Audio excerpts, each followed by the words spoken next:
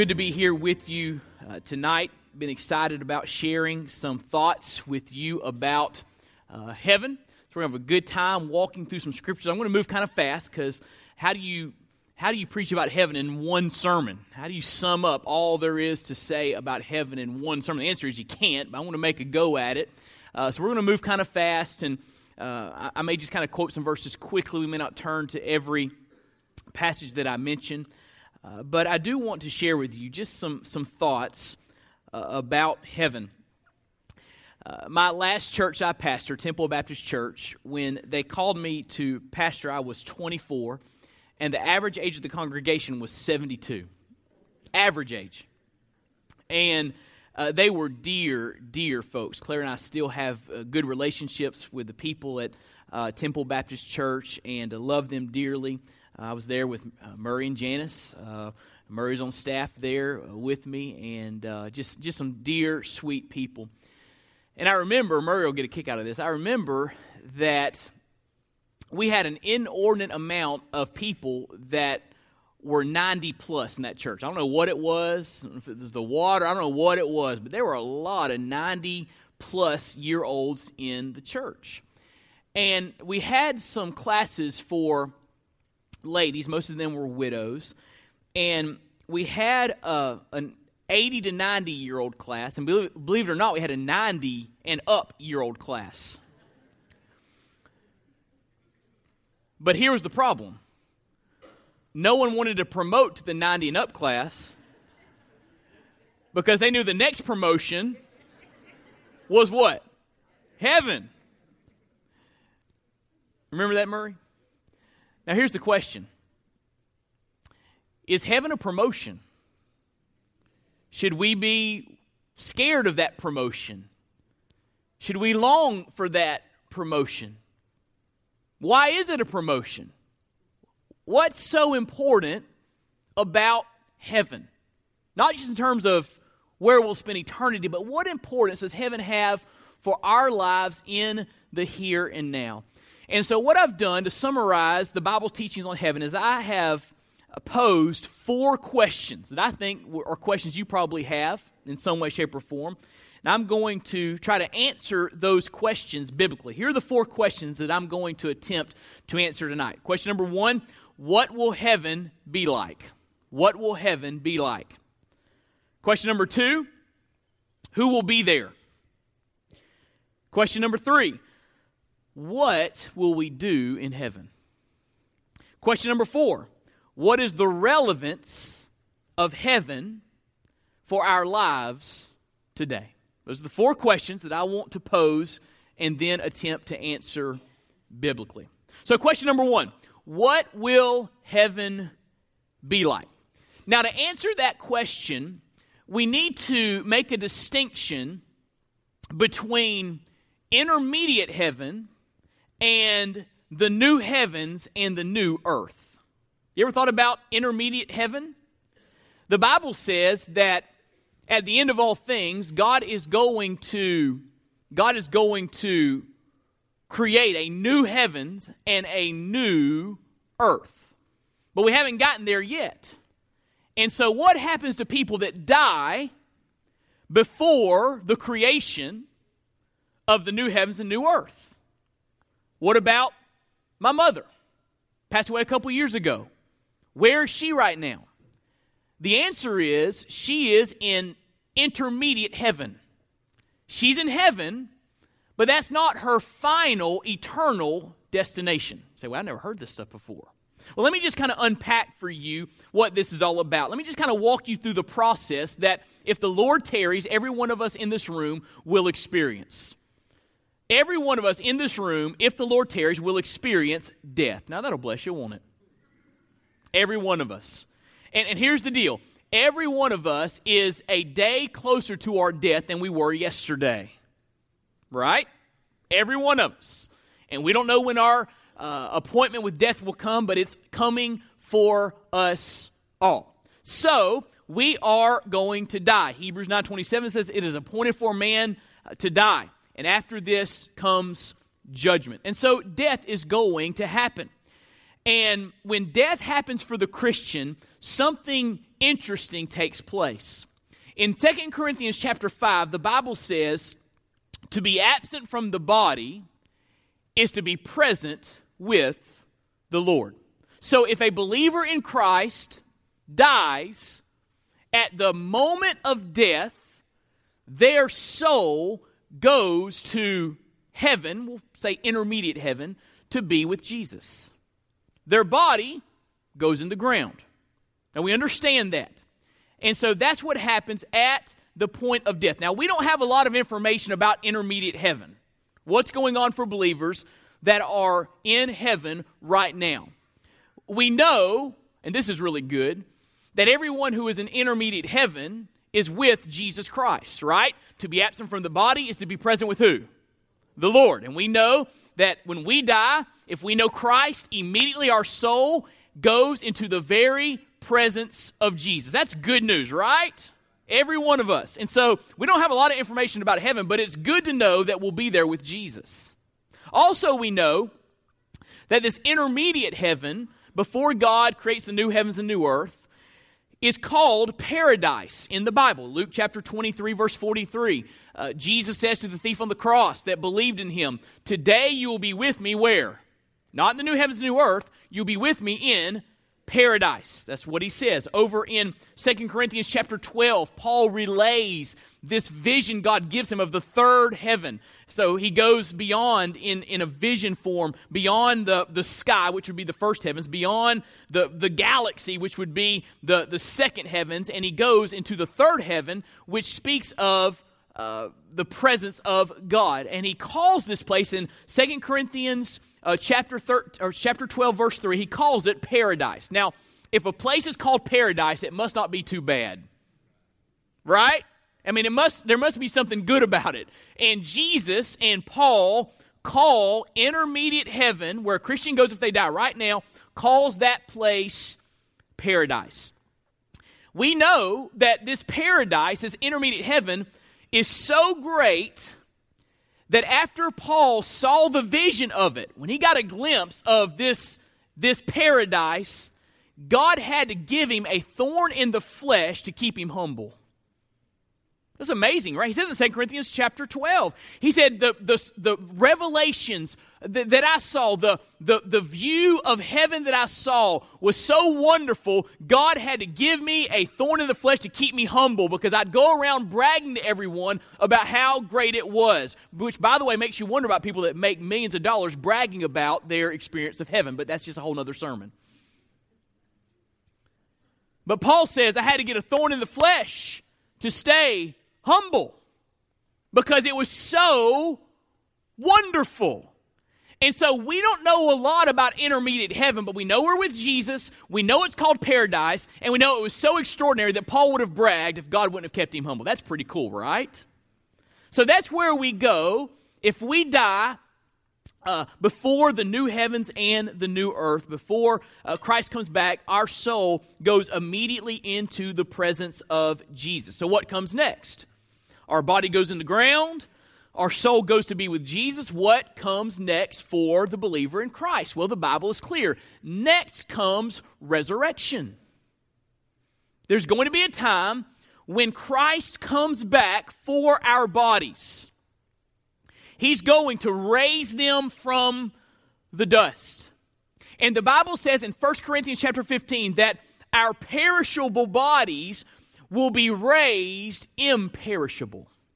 Our corruptible bodies, our decaying bodies, will be raised incorruptible. In other words, when our bodies are raised from the dead, they will be new, glorified bodies. And listen, at the moment of resurrection, when our bodies are brought up out of the ground, these brand new bodies, our soul, which was in heaven with Jesus, the intermediate heaven, will be reunited with our new body. That's pretty cool, right? And in those new bodies, we will experience the ushering in of the new heavens and the new earth. And we'll spend eternity in the new heavens and the new earth with our brand new, glorified, incorruptible, imperishable bodies. That's a pretty good deal, isn't it? That's what's going to happen. And so resurrection is next, then the new heavens and the new earth. And so most of what I want to talk to you about tonight centers around the new heavens and the new earth. We don't have a lot of information about intermediate heaven. We know it's good. Anywhere that Jesus is, that's good. But we don't have a lot of information about that intermediate state. We do have a lot of information about the final state, the glorified state, the new heavens and the new earth. As a matter of fact, I want you to turn to Revelation chapter 21 with me. Revelation chapter 21. If you get to the maps, you've gone too far. Revelation chapter 21. Look what it says in verse 1.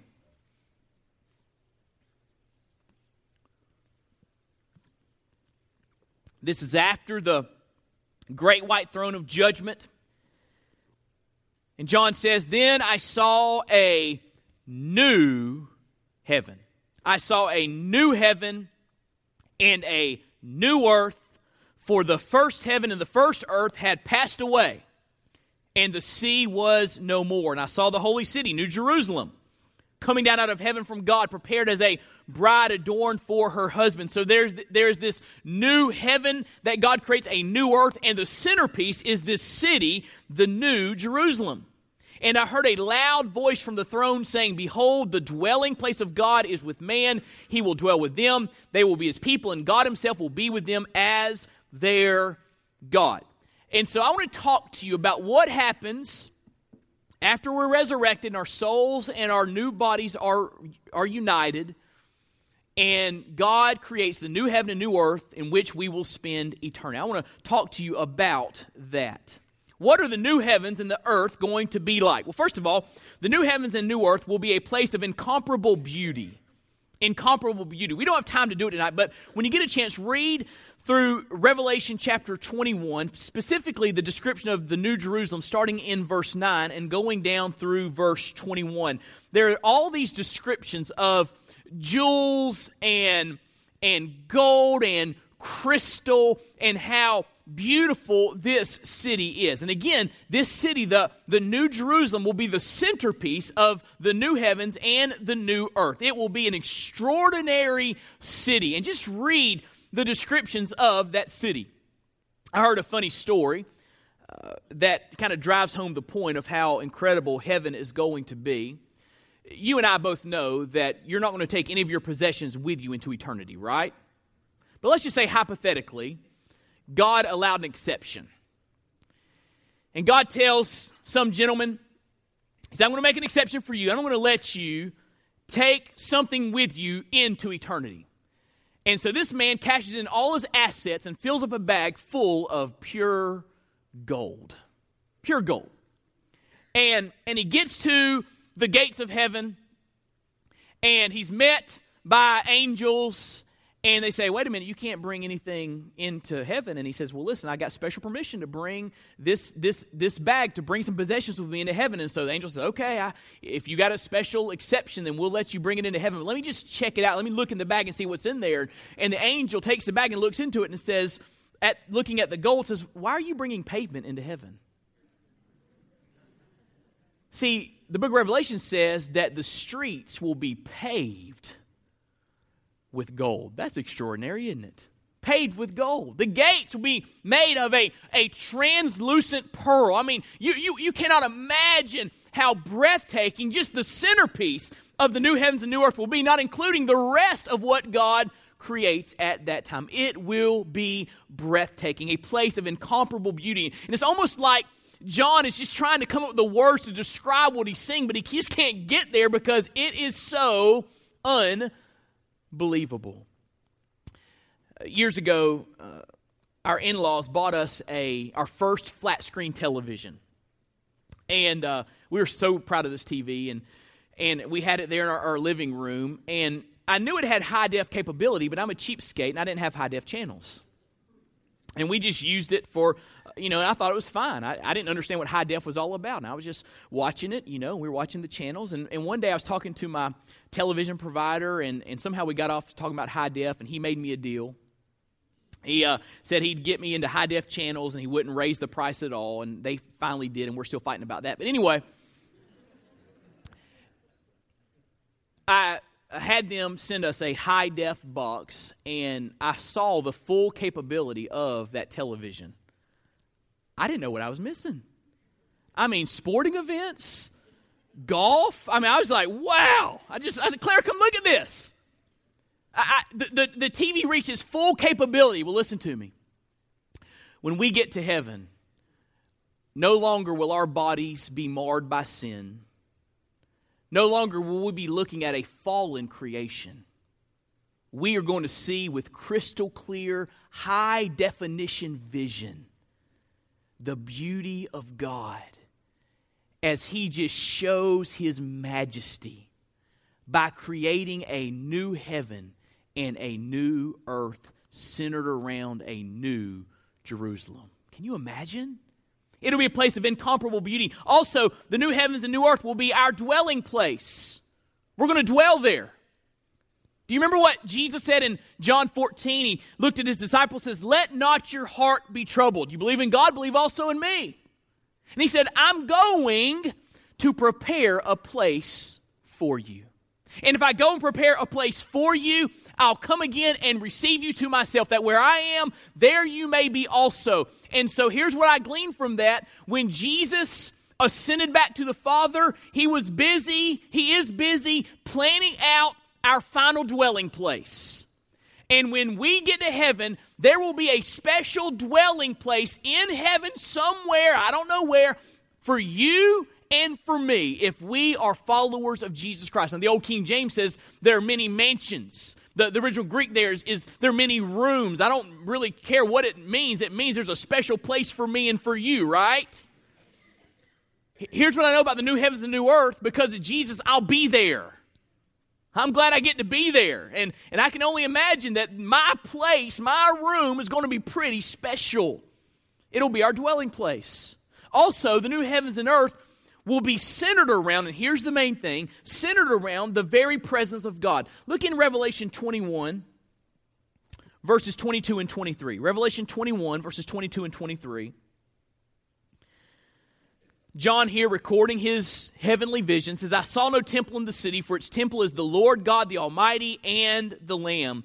The city has no need of sun or moon to shine on it, for the glory of God gives its light, and its lamp is the Lamb.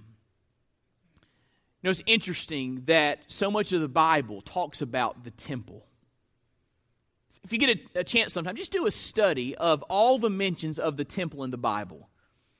You can go back and read about the tabernacle, which was the forerunner for the more permanent temple structure. You can read about how God gave them instructions about the holy place and the Holy of Holies and the furniture in the tabernacle. And you can read about David preparing all of the construction elements so that Solomon, his son, could build the first permanent temple. And Solomon built a temple that was just full of grandeur, and people came from all around just to see this mighty work of architecture and beauty. And then you can read about the temple being destroyed and the temple being rebuilt under the instruction of Zerubbabel. And you can read about Herod's temple in the days of Jesus Christ, how he added to Zerubbabel's temple, and that was the temple that was there when Jesus was there. And you can read it in history about the Romans coming into Jerusalem in AD 70 and destroying the temple. And you can even study about the remnants of the temple that are still there in Jerusalem. There's still a Wailing Wall, which is a part of some of the original temple structures. And you can read about the temple. It's such a big deal because the temple signified the very presence of God among His people. And isn't it interesting that in heaven, no need for a temple. We don't need a symbolic reminder of the presence of God because in heaven, He's going to be there. Not symbolically, He's going to be there. His presence will be in our midst. And there's no need for any other kind of light because the unveiled face of the Lamb of God will provide enough light for it all. The new heavens and earth will be centered around the very presence of God. And let me tell you about the presence of God. Over in Romans 16, verse 11, David says, under the inspiration of the Holy Spirit, listen, in your presence there is fullness of joy. In your presence, there is fullness of joy. And so I know heaven will be all about maximum joy because we'll be in the presence of God himself. Can you imagine? I can't imagine. But it's going to be incredible. So what will heaven be like? It's going to be a place of incomparable beauty. It's going to be our dwelling place. We're going to live there, and it's going to be centered around the presence of God. But here's the second question. Who will be there? Who will be there in heaven? Well, there are 5 answers to that question I want to give you to kind of unpack who's going to be there in heaven. First of all, those whose names are written in the Lamb's Book of Life will be there. Look what it says in Revelation chapter 21, verse 27. It says, "Nothing unclean will enter it, nor anyone who does what is detestable or false, but only those who are written in the Lamb's Book of Life." So saying, in this new Jerusalem, the centerpiece of heaven, no one can enter that is unclean. No one can enter that city who is a liar or deceitful. And when you read that, you ought to say, uh-oh. I've done some things that are impure in my life. How about you?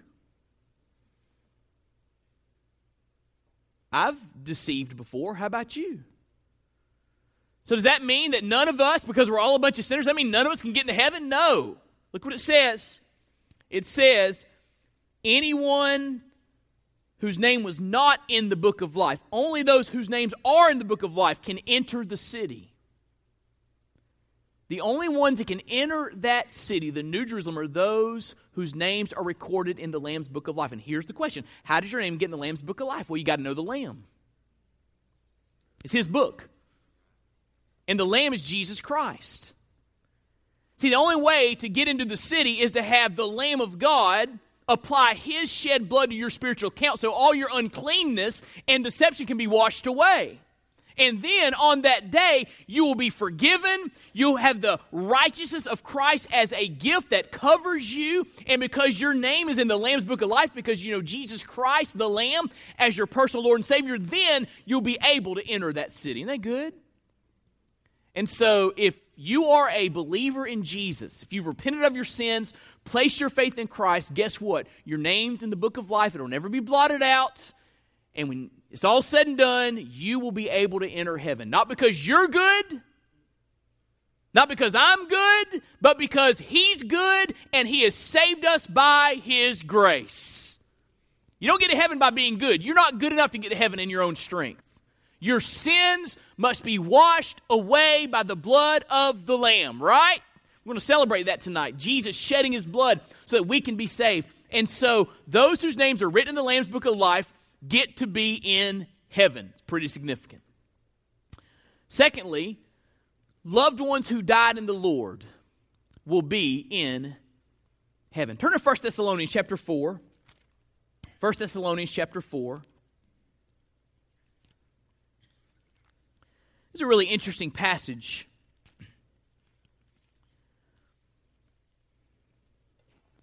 Paul went into Thessalonica and he preached the gospel. He said, give your lives to Jesus, be saved. And folks were saved and a church was started. And he gave them some instructions quickly before he moved on to the next city. And he probably said something like this. You need to live in light of the return of Christ. Christ can come back at any moment. So just be ready for that. And then he left. And so the people, new believers in Christ, were looking for the second coming of Christ, excited. But then people who were believers began to die. And they started to think, well, what happens to them? They didn't understand. And so Paul got word that the church in Thessalonica had questions about those who were believers in Christ but died before the second coming.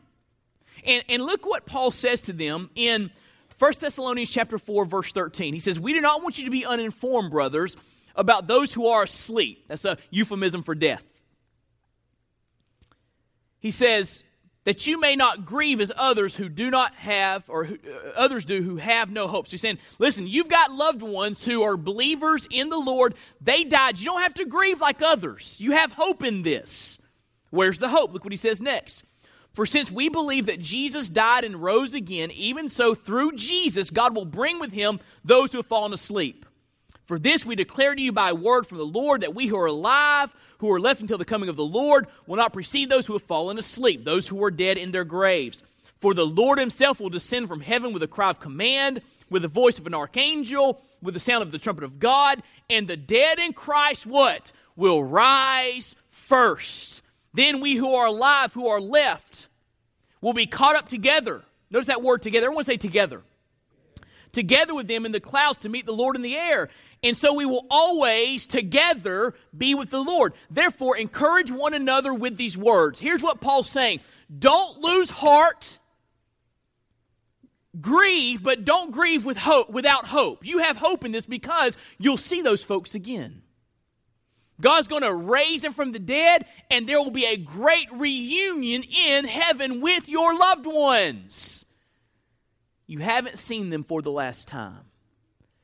And so here's what we need to understand, that when we get to heaven, we will be reunited with our loved ones who died in the Lord, that died as believers in Jesus Christ. And listen, that's really, really, really good news.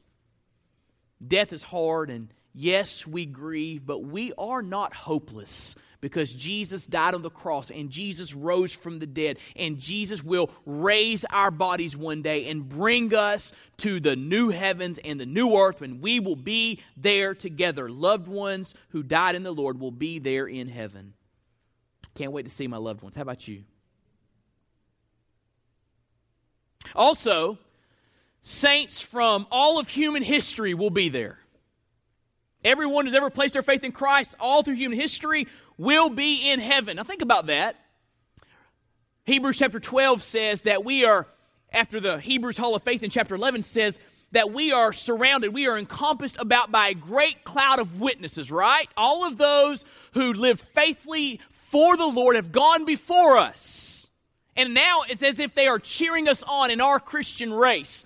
But when we get to heaven, we get to spend some time with every believer that's ever been saved through human history. So think about some of the believers that you will get to spend time with. I think about Charles Spurgeon. You know, I love Charles Spurgeon, great preacher of the 19th century in London, England. I use him as a sermon illustration this morning. I've never heard him preach. The closest I got is there's an old recording of his son preaching a brief message. His son took over the church after Charles Spurgeon passed away, and the little clip I listened to said, well, his son sounds kind of like him. So I heard that. And that was like a recording from like 1910, so it was a very, very bad recording. I can't wait to meet Charles Spurgeon. He's going to be there. And just hang out with him. And maybe even the Lord will let him preach a sermon, right? You can hear him preach. Folks like Adrian Rogers, one of my heroes in the faith. I get to just spend some time with Adrian Rogers. Won't that be incredible? Jim Elliot, his 5 colleagues that were martyred in Ecuador, the middle part of the 1900s, that spurred so many to give their lives to the Lord to go into international missions. I'll get to just talk to Jim Elliot, and I could go on and on and on with all of the saints through all of the years that'll be in heaven. Mary, the mother of Jesus, the Apostle Paul, Peter, Ruth the Moabitess. Can you just imagine all the people that will be there that we get to just spend time with? And there's no rush because we're going to be there forever, right? That is going to be incredible. It's just going to be incredible. I plan on getting a list and plan out my itinerary, who I want to hang out with, right? Saints from all of human history will be there. Also, who's going to be there? People from every nation will be there. Look back in Revelation chapter 21. Revelation chapter 21. Look in verse 24.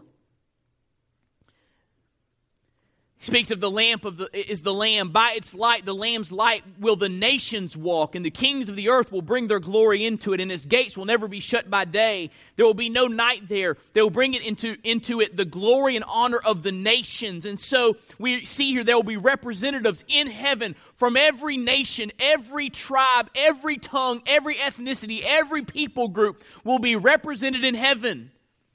And we should know this is the case because over in Matthew chapter 24, listen to what Jesus said. Matthew chapter 24, verse 14, Jesus made a powerful statement about the nations. He says, "This gospel of the kingdom will be proclaimed throughout the whole world as a testimony to all nations, and then the end will come."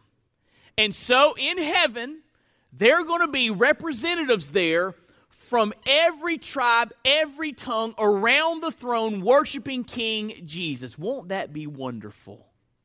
Every nation. I look forward to meeting people that got saved and I didn't even know it. Can you imagine if someone walks up to you and says, "The Lord revealed something kind of cool to me. Can I share it with you?" And you say, "Well, yeah." And they say, "You remember when your family prayed about what to give to the Lottie Moon Christmas offering? Well, God kind of tracked that money and showed me how it was used. And that money was used to put a brand new family in my people group. And I lived in a people group that had never even heard the gospel. And this family got here and they spent time living among us and learning the culture. And they spent time learning the language. Our language was really difficult. And then one day I was in the marketplace and I got to a conversation with one of these folks. And they told me for the first time about Jesus. And I thought about him, and I felt the Lord working in my life. And there was a time when I understood the gospel, and I became a follower of Jesus Christ. I was born again. I was saved. And the Lord showed me that family was there living on the support of the money you gave to the Lottie Moon Christmas offering. Wouldn't that be incredible? Think about that. And God will connect the dots to show us that there are people there from every tribe, every tongue, every language. And oh, won't it be wonderful to worship with people from every nation. Also, who will be there very quickly, there are going to be some surprises there in heaven. You're going to see some folks in heaven, you're going to say, "Wow, didn't expect to see you here." And you say, "Wait, why do you say that?" Do you remember the parable that Jesus shared over in Matthew 20? He told a story about a man that was getting laborers to work for the day. And he found some men early in the morning, and he settled on a wage with them, a denarius. And they said, "Okay, we'll work for you for a denarius." And they went to work. Near the end of the day, this manager found a guy who hadn't done anything all day long, and there's just like an hour left in the workday. And he said, "I'll pay you a full day's wage for your hour of work." The guy said, "That sounds like a good deal to me." And so he paid him a denarius for just 1 hour of work. Well, the guys that had been working all day for the same wage, that's not fair. And Jesus said, the last will be first, the first will be last. In other words, some people will come to Christ at an early age, and their life will be lived for the glory of God. And oh, that's a wonderful thing when your life is not a wasted life. What a wonderful thing that you give, metaphorically, a full day's life for the service of King Jesus. I don't want to live a wasted life. How about you? I don't want my kids to live a wasted life. Oh, it's going to be glorious, those folks that come to know Christ at an early age, and their entire life is given for the glory of God. But there are going to be other folks who've lived a wasted life. They've ignored God in their entire existence. But right at the end, maybe on their deathbed, they're going to remember the gospel that was shared with them at some point in time. And maybe in a way that's not even audible, they're going to give their hearts to Jesus and then slip into eternity. And guess what? Their reward will be the same as those who came to know Christ at an early age. They get heaven too. Because it's all grace. Nobody deserves it, right? If you get to heaven, it's grace. If I get to heaven, it's grace. If someone lives a reckless, wasted life, but accepts the grace of God at their dying hour. It's grace. And I'm convinced there are going to be some surprises in heaven. Folks that we just weren't sure about. But hey, what do you know? They gave their hearts to Jesus right at the very end and experienced the amazing grace of God. I just can't wait to see those surprises. I can't wait. Let me give you a third question. I'm going to go really quick here. What will we do in heaven? What will we do in heaven?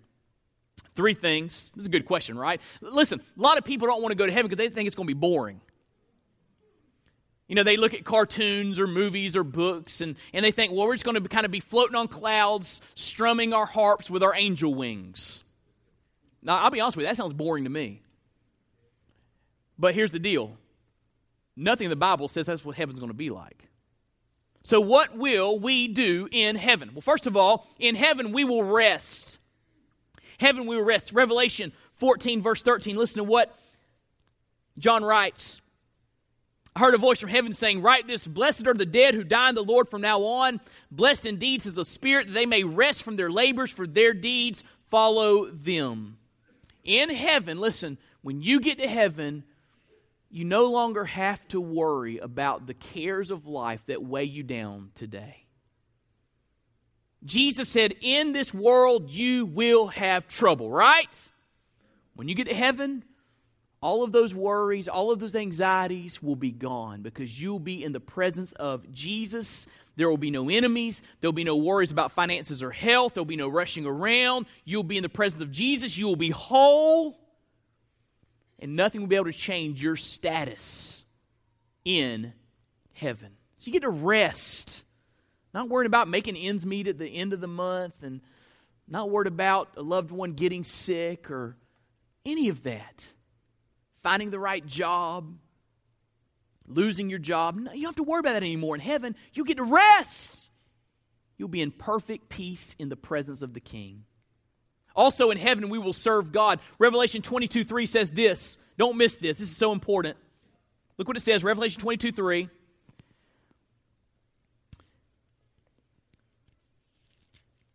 John writes, no longer will there be anything accursed, but the throne of God and of the Lamb will be in it, and His servants will worship Him. The Bible calls the folks in heaven servants.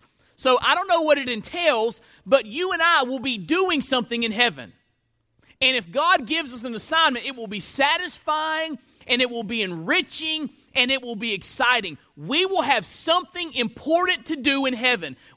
There's no talk about floating on a cloud and playing a harp, okay? We're going to be doing something, serving God in some exciting, enriching, soul-satisfying way. We're going to be doing something for the glory of God. And here's the deal. In heaven also, we will experience adventure.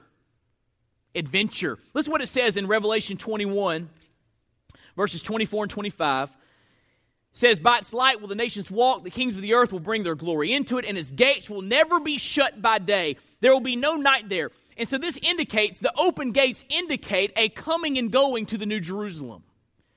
And so people are going to be coming into Jerusalem. They're going to be leaving to go to their dwelling place, I guess, if it's not in the New Jerusalem.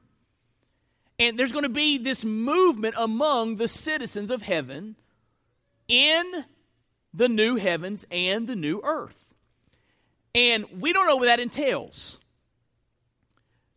Will we be able to scuba dive without a scuba tank? I don't know. We get to explore the new heavens and new earth, right? We'll be coming and going. I've always wanted to climb Mount Everest, but I'm a big chicken, so I would never do it. Because people die on that mountain doing that, and I don't want to die on a mountain, all right? But I've always thought, man, it would be cool to climb Mount Everest. Well, hey, guess what? New heavens, new earth. Whatever's there, Mount Everest or the new form of Mount Everest, I'm planning on climbing it. There's simply no indication that we won't be able to explore and enjoy. Why would God create a brand new heavens and a brand new earth if we don't get to enjoy it? Right? And so it's all going to be there for us to experience. I believe there's going to be adventure in heaven. We will experience that adventure. Randy Alcorn writes this, our belief that heaven will be boring betrays a heresy that God is boring. See, for you to call heaven boring is for you to call God boring, because God is going to be the one that creates the new heavens and new earth, right? And hey, I got news for you. God is anything but boring. Heaven's going to be exciting. And in heaven we will worship. Look what it says in Revelation 22, verse 3. He says, no longer will there be anything accursed, but the throne of God and the Lamb will be in it, and His servants will what? Worship Him. And so in heaven we will worship God. And I just can't imagine what those worship services are going to be like. I just can't imagine. I mean, I've had some worship services here on this earth where I believe heaven came down. You ever been in one of those worship services? You've been where I had them here at Longview Point, and I'm telling you that it's just like heaven comes down. And God manifests His presence in your midst. Well, guess what? We're going to be in heaven. Heaven doesn't even need to come down. You're going to be there, right? Every worship service will be heavenly. Can't imagine what it's going to be like just to worship the Lamb in spirit and in truth, surrounded by all the nations. That's what we'll do in heaven. We'll rest, we'll serve, we'll experience adventure, we will worship. Remember, we're going to have brand new glorified bodies to get around in, right? Bodies free from any kind of pain, any kind of illness, any kind of anything. Or we'll have brand new, perfect, glorified. You said, wait, how perfect will our bodies be? Well, over in 1 John 3, it says that when we see Jesus on that day, we will be like Him. Our bodies are going to be like the body that Jesus has. How's that for perfect? So, whatever issues you have with your physical body, guess what? No issues in heaven. And you get to live in that glorified body, that perfect body, forever and ever and ever in the very presence of God. That's what we'll do in heaven. Let me give you a fourth thing, and we'll be through. What is the relevance of heaven for our lives today? What is the relevance of heaven for our lives today? Let me give you three things. Number one, keeping heaven in mind puts present suffering in perspective. You may want to jot that down. Keeping heaven in mind puts present suffering in perspective. Look over in Romans chapter 8 with me. Romans chapter 8, verse 18. This is a very important verse. Romans 8, verse 18. Love this verse. Paul says, for I consider that the sufferings of this present time are not worth comparing with the glory that is to be revealed to us. He says, when you compare all the suffering, the sum total of our suffering in this life, and there's a lot of it. Life is hard. When you compare that to eternal glory in heaven, it doesn't even compare. It's just a blip on the screen. In other words, when we get to heaven, it will make our suffering look so minuscule. And the memory of that suffering will just fade away in the presence of our Savior. As a matter of fact, Revelation 21 says that He, listen, will wipe every tear from our eyes. When you and I get to heaven, there's going to be some tears. We're going to have some scars and some wounds from living in this old world. But in heaven, the Lord Himself will wipe every tear from our eyes. Wow. And so keeping heaven in mind puts present suffering in perspective. Richard Baxter, the old Puritan, writes, we have gone through the day of sadness. We will one day enjoy together that day of gladness. Stephen Curtis Chapman wrote a song after his daughter passed away in a tragic accident. And the title of the song was Heaven is the Face. And there's a part of that song where Stephen Curtis Chapman sings, in my mind's eye, I can see a place where your glory fills every empty space. All the cancer's gone. Every mouth is fed. And there's no one left in the orphan's bed. Every lonely heart finds their one true love, and there's no more goodbye. And no more not enough. And there's no more enemy.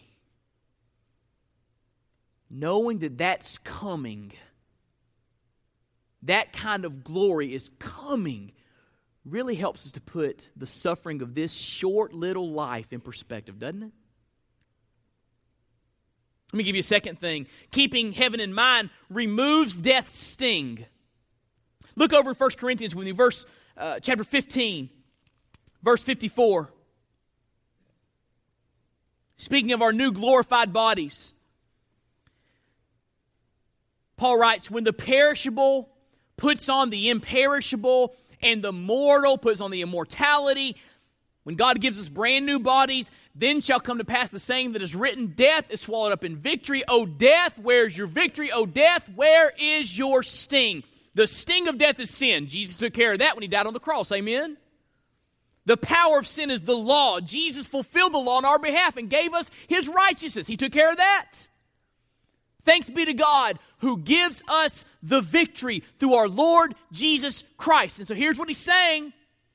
Because one day you're going to be resurrected, because you're getting a new body, because the new heavens and new earth are in your future, you're going there one day and you'll be there forever.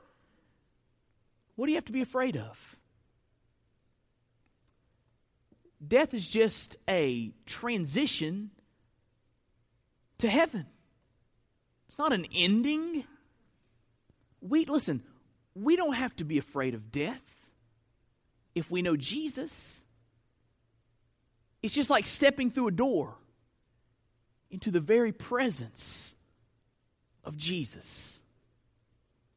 Keeping heaven in mind removes death's sting. Can you imagine how hopeless life would be as we deal with death and dying and loved ones?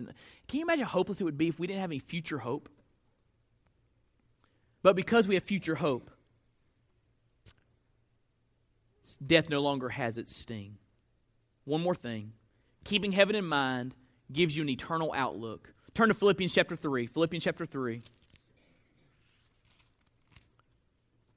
We're closing right now. But look in Philippians chapter 3, verse 20. Our citizenship, Paul writes, is in heaven.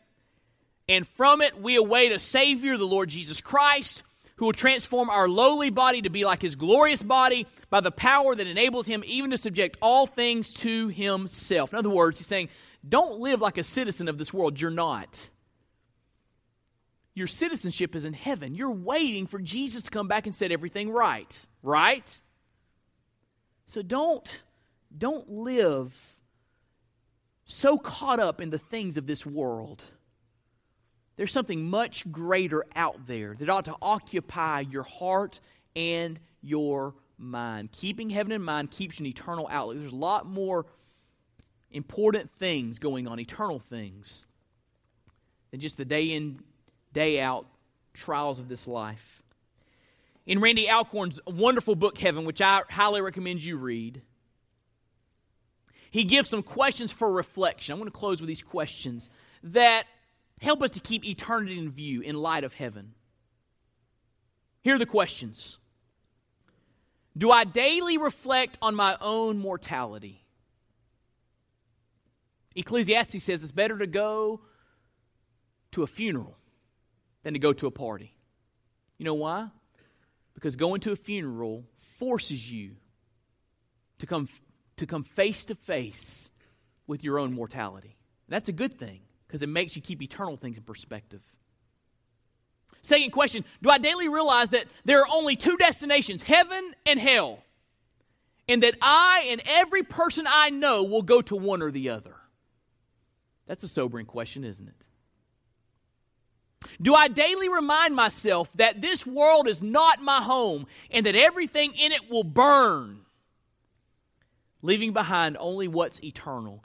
You know, we spend so much time fretting over stuff that one day is just going to burn up.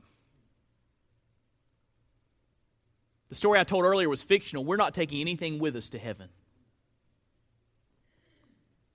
Next question, do I daily recognize that my choices and actions have a direct influence on the world to come?